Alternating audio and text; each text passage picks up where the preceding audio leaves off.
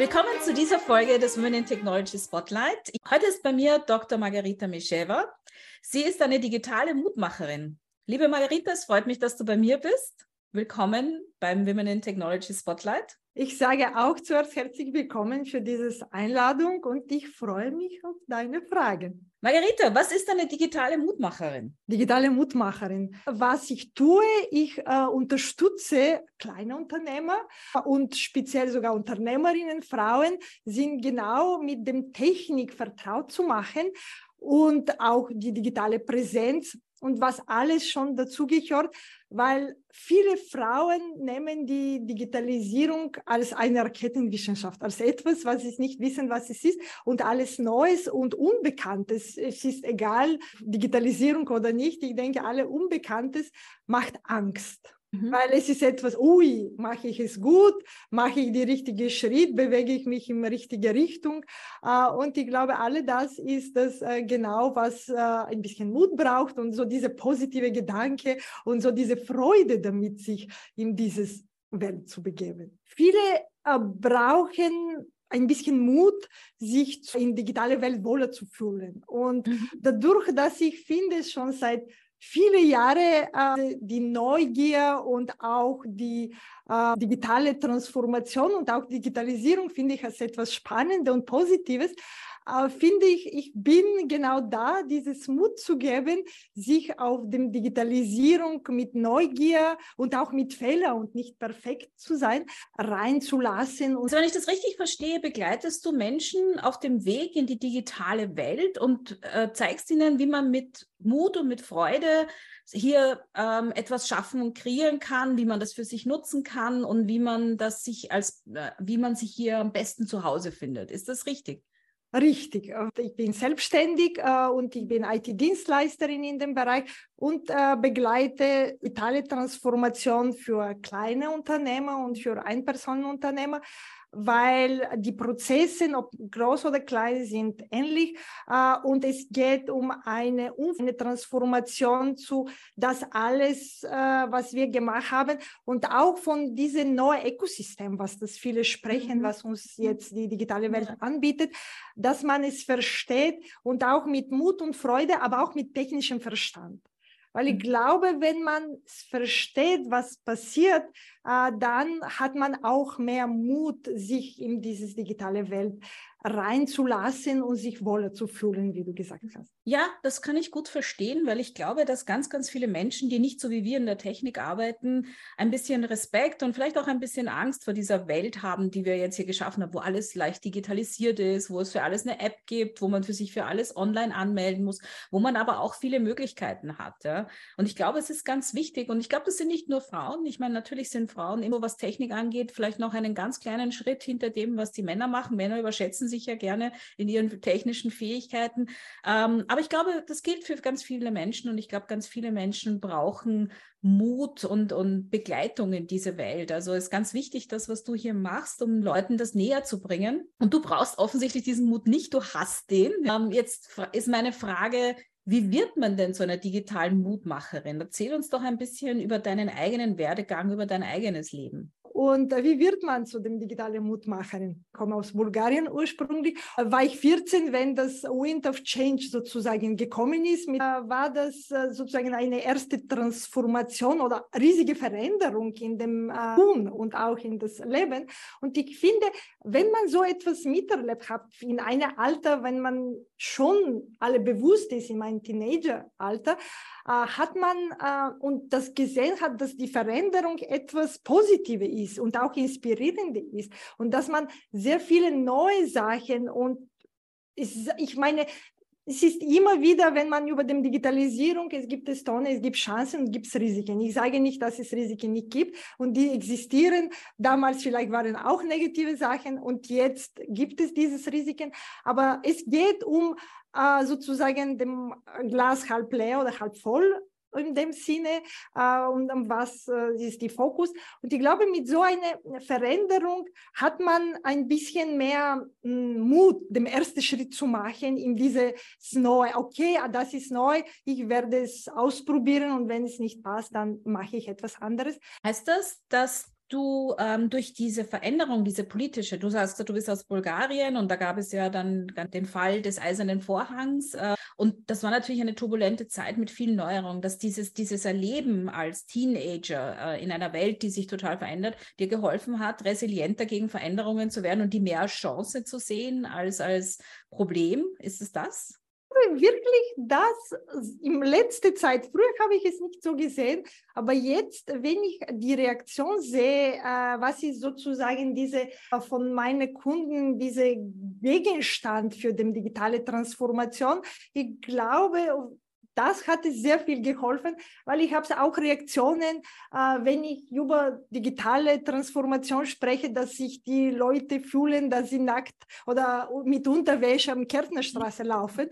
Und ich glaube, mit solchen Bildern im Kopf denke ich, das ist schon etwas, was das ein bisschen dieses Mut bringt. Und es ist wichtiger und auch vielleicht nicht nur diese Veränderung, ich bin seit 20 Jahren hier in Österreich, bin ich auch hier alleine gekommen zu studieren, aber trotzdem habe ich keine Familie, keine Freunde, niemand habe ich gekannt in Klagenfurt. Damals bin ich mit einem Fahrrad und einem Koffer mit dem Bus gekommen zu studieren und auch habe ich sehr viele International Student Week gemacht, bevor ich nach Österreich gekommen bin, auch wieder mit Interrail oder mit unterschiedlichen Möglichkeiten. Und dann habe ich gesehen, sozusagen, dieses zu testen, was gut und was schlecht ist und sozusagen auch neue Leute kennenzulernen, ist das Gleiche. Es gibt Leute, wo sie nicht gerne irgendwo etwas Neues lernen. Ja, neue Leute, was spreche ich mit denen, was tue ich? Und ich glaube, hier ist das genau das Gleiche. Sozusagen diese offene Kommunikation und auch so diese transparente Kommunikation nach außen kann sehr viel helfen. Ich glaube, ich habe jetzt die Frage zu viel, vielleicht kannst du... Nein, das passt schon. Das ist durchaus die Antwort auf meine Frage. Und ich meine, ein wichtiger Punkt ist wirklich auch diese Offenheit, ja, Offenheit für Veränderung, Offenheit für Neues. Also das ist ganz klar etwas, was wichtig ist, wenn man in einer Welt lebt, die sich permanent verändert. Und das haben wir ja jetzt momentan. Und dass du das schon sehr früh gelernt hast, ist, glaube ich, wichtig, dass du jetzt in der Lage bist, andere zu begleiten auf diesem Weg. Du hast ja gesagt, du warst in Klagenfurt studiert. Was war denn das? Und wie bist du dann auf die Idee gekommen, tatsächlich in Richtung digitale Transformation und Menschen zu helfen mit so einer digitalen Transformation? Was ist da der Weg, der dahin geführt hat? Was hast du studiert? Was hast du gemacht? Weil du bist ja offensichtlich auch eine Quereinsteigerin hier. Genau, ich habe seit meine ersten Begegnungen mit dem Computer und mit Internet. Mein Bruder ist 3 Jahre älter als ich, aber er hat schon 85 oder sogar früher Zugang in der Schule zum Computer. Und sozusagen dieses Weg auch, das Internet war damals noch nicht da, aber zumindest Computer und auch DOS und andere sozusagen. Und auch so diese ersten Computerspiele waren dabei. Es waren interessant auch für mich. Es waren nicht so wie jetzt, aber es waren da. Und, ich habe es auch wieder jetzt mit sehr vielen Frauen im IT und auch all diese Bewegungen, wo ich dich auch kennengelernt habe, darüber wirklich nachgedacht. Und es ist genau das, weil damals habe ich diese Möglichkeiten, den Computer zu testen und alles mitzumachen sozusagen, aber in einer Art und Weise, dass ich immer jemanden gehabt habe, mich alles zu erklären, verständlich zu erklären und mich in einer anderen Weise zu begleiten und auch die Zugang zu dieser Technik, was damals nicht so verbreitet und auch alle diese Zugang war etwas normal für mich und ich habe nicht Angst, seine Aussage war nur Delete kannst du nicht tun, alle anderen kann ich reparieren. Und er hat es immer gemacht. Es hat nie etwas passiert, dass es etwas nicht reparierbar war und das hat es, glaube ich, so diese Sicherheit. Es passiert etwas, man kann nachdenken, man kann es reparieren und sozusagen diese bewusste Entscheidung, was habe ich bis zu diesem Schritt gemacht, dass man sich merkt, wie gehe ich dieses Weg und was tue ich. Das heißt, du hast einen Bruder gehabt, der dich an seinem Computer mitarbeiten hat lassen. Ich kenne das hat mein Bruder auch gemacht. Der hat nämlich auch einen Computer gehabt und ich nicht, aber er war auch ein guter Bruder und hat mich da zumindest auch die Spiele spielen lassen. Aber trotzdem zurück zu meiner Frage. Du bist ja dann trotz dieser Unterstützung, und wir haben ja letztens in dieser Studie, in dieser MINT-Studie gelernt, dass viele Frauen in die Technik gehen, wenn sie unterstützende Brüder oder Väter haben. Du bist nicht in die Technik gegangen direkt, du hast was anderes studiert. Genau, 1993 habe ich mit meinem ersten Studium angefangen. Es war die sozusagen Volkswirtschaft, habe ich am Ende studiert, das erste Studium. Es war sehr modern in dem Zeit. Die Technik hat es nicht im Trend. Hat es vielleicht, wenn es so trendig war, vielleicht hätte ich es auch dieses weg und vielleicht auch dieses Respekt zur Mathematik, weil damals bei uns war wirklich eine Prüfung und in technischer Uni hätte es eine mathematische Prüfung gegeben und ich habe es meine sozusagen Stärke gerechnet und gesehen, es ist vielleicht nicht genügend mit dem ersten Jahr gleich zu studieren. Und das habe ich gesagt, Geografie schaffe ich locker und ich habe es geschafft. Und da habe ich Volkswirtschaft studiert, aber ich habe es nie gearbeitet mit der Volkswirtschaft. Und dann habe ich gesagt, ja, irgendwie Kunst interessiert mich auch. Das war auch eine zweite. Und was war der zweite Schritt, was ich gemacht habe? Die Kunst habe ich probiert, früh im Gymnasium, bin ich nicht dazugekommen, auch wieder wegen Prüfung habe ich nicht geschafft. Und deswegen habe ich sozusagen Grafikdesign und Videografik und ich habe meine zweite Studium, habe ich als Diplomarbeit eine Webseite gemacht und das war die Verbindung zwischen Kunst und Technik für mich. Eine Webseite gemacht, die als Diplom geschrieben habe. Es war nicht die Technik in sich, aber zumindest HTML und CSS und auch so 3D-Programme sind im Sinne einer Technik, die man sich vorstellen kann. Du hast gerade etwas sehr Witziges gesagt. Sorry, dass ich das sage. Aber du hast gesagt, ja, ich habe eine Webseite gemacht, aber das war eigentlich nichts Technisches.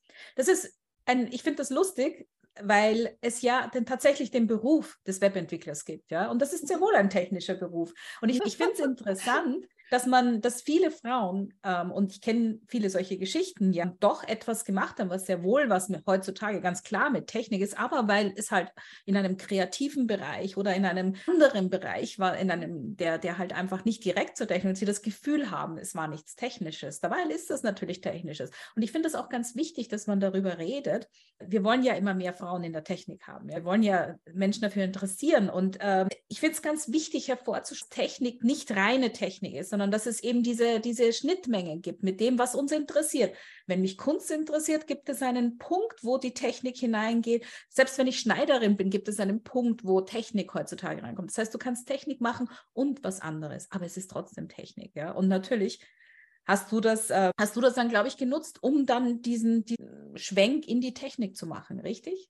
Ja, und ich sage immer, du hast recht, das sagen viele und ich sage es seit vielen Jahren, weil ich habe schon, ja, nicht nur meine Bruder, mein Mann ist auch Softwarearchitekt und auch in dem Bereich habe ich sehr viele Freunde und Bekannte, die sich in dem Szenen bewegt haben, auch in technischen Berufen.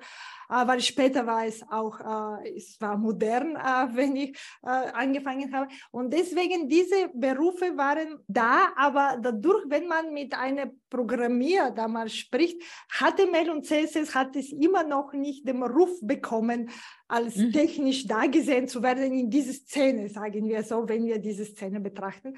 Und seitdem habe ich diesen Satz immer, und es ist schwierig etwas, wenn du angefangen hast, wegzunehmen. Und genau, wenn wir die Geschichte, dann habe ich gedacht, okay, bin ich in Klagenfurt gekommen, habe ich Dissertation, ich habe es probiert, Informatik als Dissertation zu schreiben, aber dadurch, wenn man keine Magister hat in einem technischen Bereich, kann man keine Dissertation in einem technischen Bereich machen.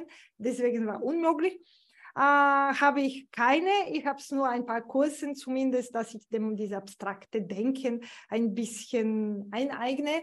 Aber dann, wenn ich fertig war mit dem Studium, habe ich habe es Kommunikationswissenschaft, ich habe es gesehen, weil die Mathematik und Grammatik haben sehr viel gemeinsam. Die fundieren in gleiche Logik. Ich habe gesehen, okay, Mathematik habe ich Respekt und es ist das Gleiche mit dem Grammatik. Ich bin gut, aber jemand mit einem akademischen Titel darf keine Arbeiten schreiben mit Fehlern. Und dadurch, dass ich dieses Respekt zur Mathematik habe, habe ich auch dieses Respekt zum Grammatik. Habe ich gesagt, okay, das ist auch nicht meine Stärke, muss ich mich weiter bewegen. Deswegen habe ich wieder sozusagen, wenn man auch so sehen kann, oder es ist egal, diesen Schritt zurück zur Webseite und Webentwicklung, habe gedacht, das ist eine Welt, wo ich mich wohler fühle und dann kann ich mich auch sicher bewegen mit das, was ich kann. Und dann bin ich quasi diesen Schritt seit mehr als 13 Jahren gegangen. Was mich interessieren würde, ich meine, du hast ja schon ein bisschen darüber gesprochen, ja, also ich meine, ich höre da sehr viel Perfektionismus raus, ja, also weil du einerseits gesagt hast, du warst eigentlich gut in Mathematik, aber trotzdem hast du so viel Respekt gehabt, dass du dann doch kein technisches Studium dir zugemutet hast oder zugetraut hast eigentlich. Du hattest Respekt vor Grammatik, weil du geglaubt hast, man muss perfekt schreiben können, wenn man ein Akademiker ist und all diese Dinge. Und das ist ja sicher sehr schwierig, mit diesem hohen Anspruch dann irgendwie zu arbeiten. Aber was für andere Hindernisse hast du denn auf diesem Weg in diese digitale Welt erlebt? Gab es andere Sachen, die du schwierig fandst? Ich kann sagen, auch wie ich sage, diese letzten 2, 3 Jahre, was ich mir wirklich gedacht habe, ich habe nicht Schwierigkeiten gehabt als Frau oder Ausländerin oder ich habe sie nicht bewusst genommen. Es kann sein, dass die da waren, aber ich kann sagen, die waren für mich nicht sichtbar. Weil mein Bruder ist Informatiker, meine Schwägerin auch, er hat seine Frau in TU gefunden in Bulgarien. Meine Mutter ist Bauingenieurin. Deswegen dieses Welt, das ist nicht Gleichberechtigung und dass man irgendwo ist, wo man nicht darf oder zu wenig Frauen oder so, habe ich nicht so als negativ, weil ich habe es nicht so gesehen im einem Alter bis zum 27 oder bis zum 30. Für mich war das etwas Normales. Ich habe es jetzt vor kurzem mit meiner Schwägerin und meinem Bruder gesprochen und die haben gesagt, damals, wenn die studiert haben, es war 50-50. Jetzt ist vielleicht etwas anderes. Aber es war nicht etwas, was das anderes ist. Und aus Ausland, ich denke, das ist das genau, was das sehr schwierig ist. Wenn man diese Opferrolle nimmt und sagt, die Leute sind gegen mir, weil ich das und das bin oder was ich diese und diese Schwäche habe, dann man fühlt sich so. Deswegen ist Perfektionismus vielleicht, aber es ist auch eine gesunde Respekt zu den Sachen und ich will, wenn ich etwas tue, dass ich mich wohler fühle und ich weiß, das ist meine Stärke, weil dann kann ich mich nie als Opfer fühlen. Weil wenn ich etwas tue und ich mir nicht ganz sicher bin, tue ich es gut, fühle ich mich wohl oder nicht, dann kann ich zu dieser Opferrolle kommen. Und ich glaube, ich war nie in dieser Opferrolle, dass ich mich irgendwo unwohl gefühlt habe. Und das ist das genau, wenn man etwas tut und kann man ständig lernen. Ich war in ein paar Situationen, wo ich gearbeitet habe und ich habe die Sachen einfach nicht verstanden. Und dann habe ich am Abend sozusagen Ausübungen gemacht, nicht für die Uni, auch für die Arbeit quasi gelesen, aber am nächsten Tag zumindest halbwegs, dass man sich wohler fühlt, dass man dem Gespräch sozusagen halten kann und dass man dort ist, dass man sich nicht irgendwie klein fühlt. Weil ich denke, das ist sehr wichtig. Wenn man denkt, ich bin nicht klein, ich bin da, weil ich kenne für das, was ich spreche oder ich kenne mich aus, dann ist alles möglich. Ich meine, schlechte Leute, wenn sich jemand schlecht benimmt, es ist egal, ob ich Frau, Ausländerin oder Mann bin oder hier Österreich. Ich glaube, es ist für jeden Mensch das Gleiche. Ja, was ich hier höre, ist, dass du sehr viel deines Weges gegangen bist, indem du Wissen angehäuft hast. Also, dass dich Wissen und sich auskennen, Expertentum einfach ein großer Faktor sind. Und das macht auch Sinn, weil du bist Akademikerin, das ist für uns oft so. Ja. Ich finde auch, dass man sich, dass man sich einfach wohler fühlt, wenn man weiß, dass man gewappnet ist mit Wissen, mit dem Hintergrund, dass man mitreden kann und dann tut man sich auch leichter. Und klarerweise ist, ob man sich als Opfer fühlt oder das Gefühl hat, dass andere negative Gedanken haben, sehr viel Charaktersache. Also ich habe dieses Gefühl auch nie gehabt, aber ich weiß sehr gut, dass ich halt einfach eine bestimmte Art von Charakter habe, der sehr gut ignorieren kann, was andere Leute denken. Und ich bin mir auch bewusst, dass andere Leute das nur möglicherweise nicht haben. Ja? Aber ich glaube auch, dass einem das hilft, erfolgreich zu sein, wenn man sich halt leichter tut, wenn man sich nicht mit den Gedanken anderer Leute beschäftigt. Aber zurück zu Frauen und Technik und ihnen helfen, sich hier wohlzufühlen. Ja. Wenn du jetzt so daran denkst, an deinen täglichen Alltag, was würdest du den Frauen raten, was sie tun sollen, damit sie hier eine Heimat finden in dieser digitalen Welt? Sollen sie sich weiterbilden? Sollen sie sich einfach trauen? Was sind denn deine Tipps hier? Ich denke, weiterbilden ist auch so wieder, weil manche sagen, ich habe keine Zeit oder ich habe kein Interesse. Deswegen als Bilden, ich denke, es geht auch um einen Dialog, dass man sich interessiert über dem Thema und dass man offen ist zu dem Thema. Diese Sachen nicht als abstrakt zu sehen, deswegen sage ich immer mit technischem Verstand.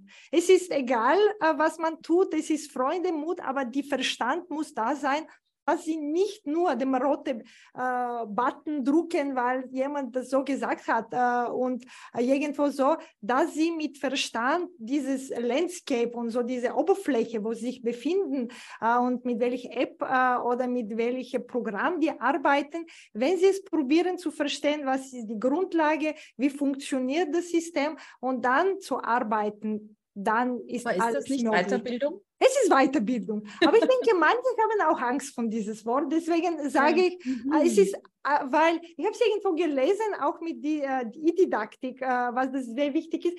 Nicht nur die frontale Unterricht und auch dieses selber lesen.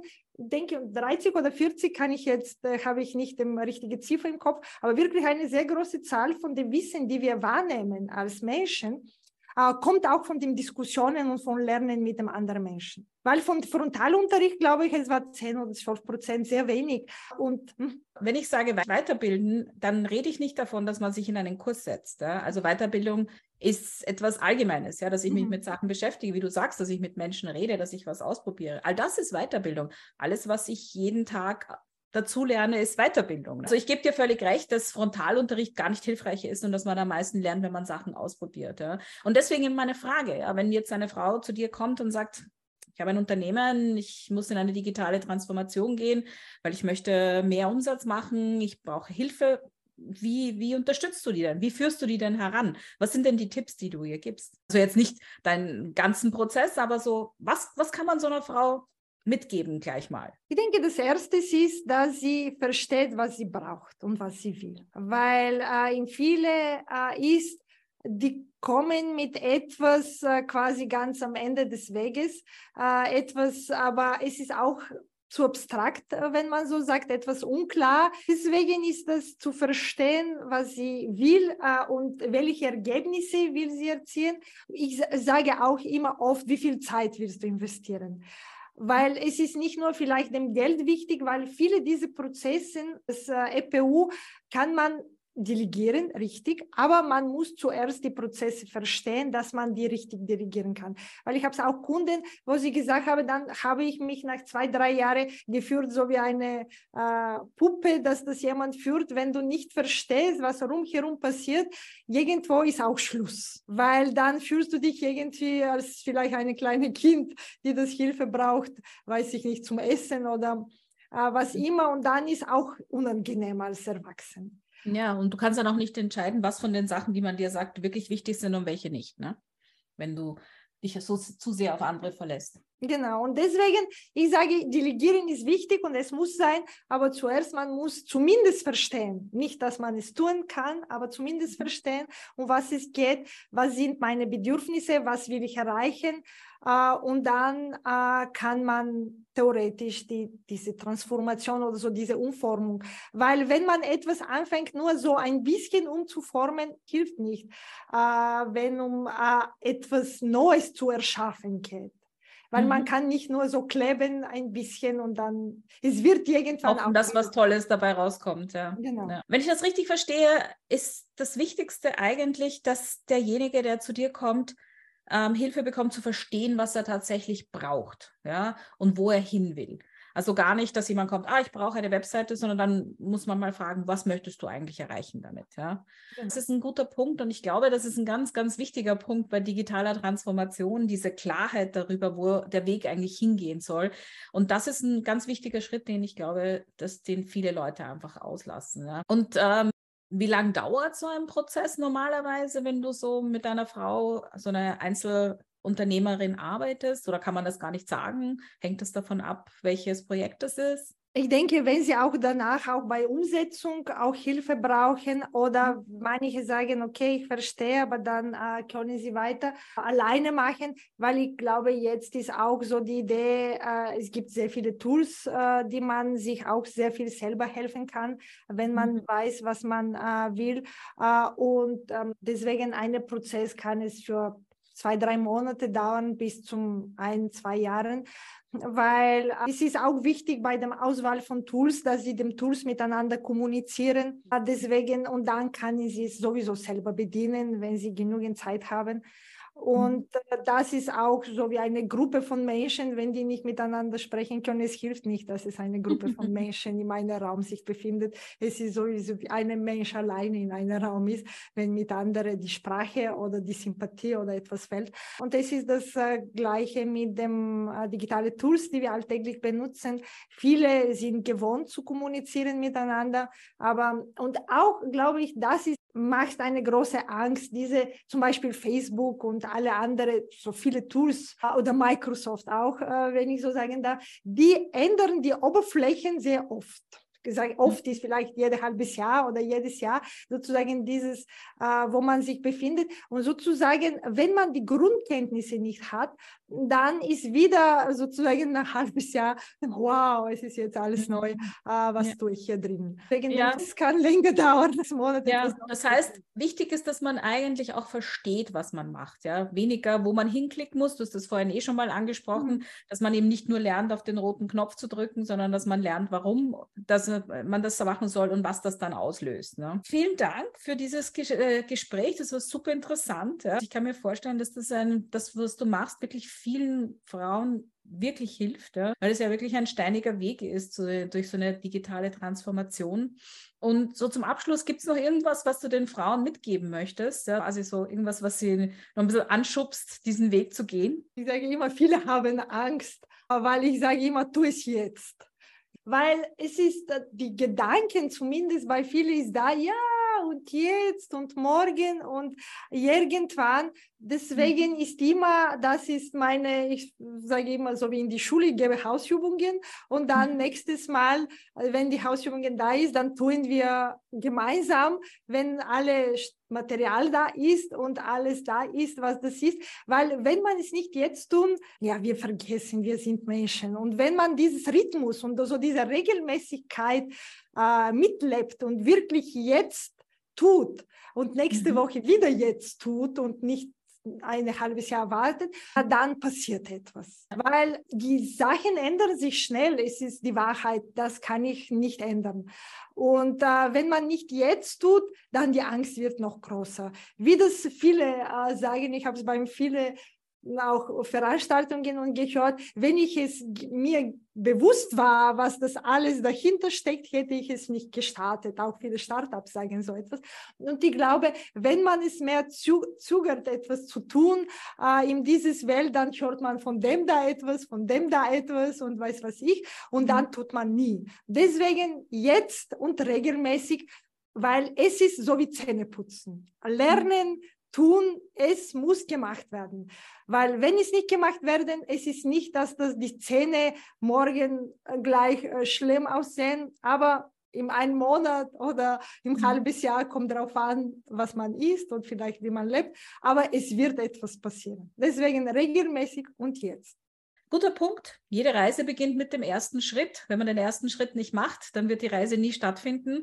Und das ist, glaube ich, das, was wir allen mitgeben können, die auf eine digitale Transformation zugehen, die etwas verändern möchten, die sich weiterbilden möchten in Richtung Digitalisierung, die etwas erschaffen wollen. Macht den ersten Schritt. Vielen Dank, Margarita. Vielen Dank. Danke auch sehr. Es war wirklich sehr, sehr spannend. Danke.